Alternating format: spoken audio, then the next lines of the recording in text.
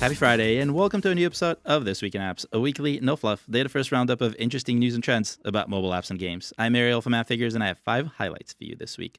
This week, we published our monthly report of the most downloaded games, which I called a copy and paste job because the top of the list is almost identical to February, starting with Join Clash 3D, which was the number 1 most downloaded game in February as well. Join Clash, Garena Free Fire, and Subway Surfers led in March with a combined 61 million downloads. Together, the top 10 most downloaded games generated 233 million downloads in March, up a bunch from February. It's nice to see a classic like Subway Surfers rise to the top of this list again. While it's made the top 10 a few times since we started reporting them, it hasn't really cracked the top until now. Notably, Among Us has disappeared from the list for Google Play, a list it's been included in for nearly a whole year now. I hope to see it come back because to me it symbolizes the dying trend of decent games going viral, which has nearly disappeared in the last few years in favor of short-term, hyper-casual, really ad network-owned games that spend more dev time on how to push ads than on games themselves. Next up is Coinbase's IPO. We've looked at a few IPOs this newsletter and in this podcast, but this one is a little bit different. Coinbase legitimized Bitcoin back in the day and ushered in an age where cryptocurrencies are more accessible to everyone. It didn't happen overnight, but looking at download estimates, it's clear that the last year has been pivotal for the platform. Since 2017, Coinbase was downloaded by more than 23 million people worldwide across both platforms. Around 6 million of those downloads came in at the end of 2017 when Bitcoin was all the rage. Downloads picked up again in 2020 as Bitcoin again rose. Based on our estimates, downloads in 2021 have already eclipsed all previous years with 8 million. And we haven't even reached June yet.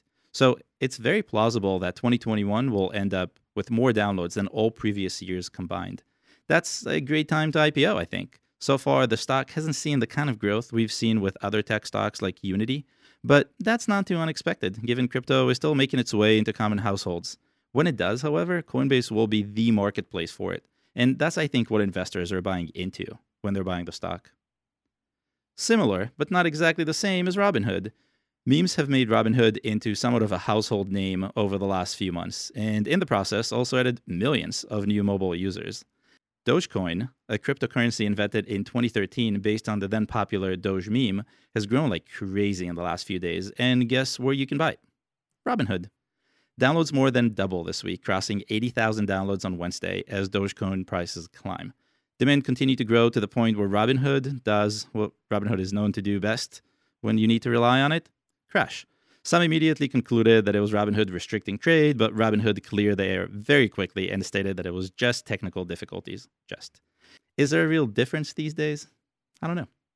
Next up is Clash of Clans, which got a spike of downloads this week as players got excited for a big update that just rolled out and brought new weapons to the game. Daily downloads, which have been fairly static over the last few months, and even saw a small decline in March, doubled to more than 242,000 on Tuesday, according to our estimates. Downloads sloped a bit on Wednesday, but we're still looking at a big swing for the middle of a week for a game. Clash's revenue has also been climbing. Last week, the classic title grossed the most revenue in a single week in the US with an estimated $9.2 million. That's quite a haul. This comes just a few weeks after Supercell announced it'll be growing the Clash family with 3 new games to complement the flagship title. And last for this week, you know how much I like looking for signs of recovery back to pre-COVID days, and this week I saw another good one with Ticketmaster. Ticketmaster really suffered as lockdowns began, losing nearly all of its downloads within weeks. But this week, it saw a positive sign of things to come. Downloads grew by more than 1,000%, peaking at 24,000 downloads on Wednesday, as states begin to ease their lockdowns and allow some people to attend events in real life.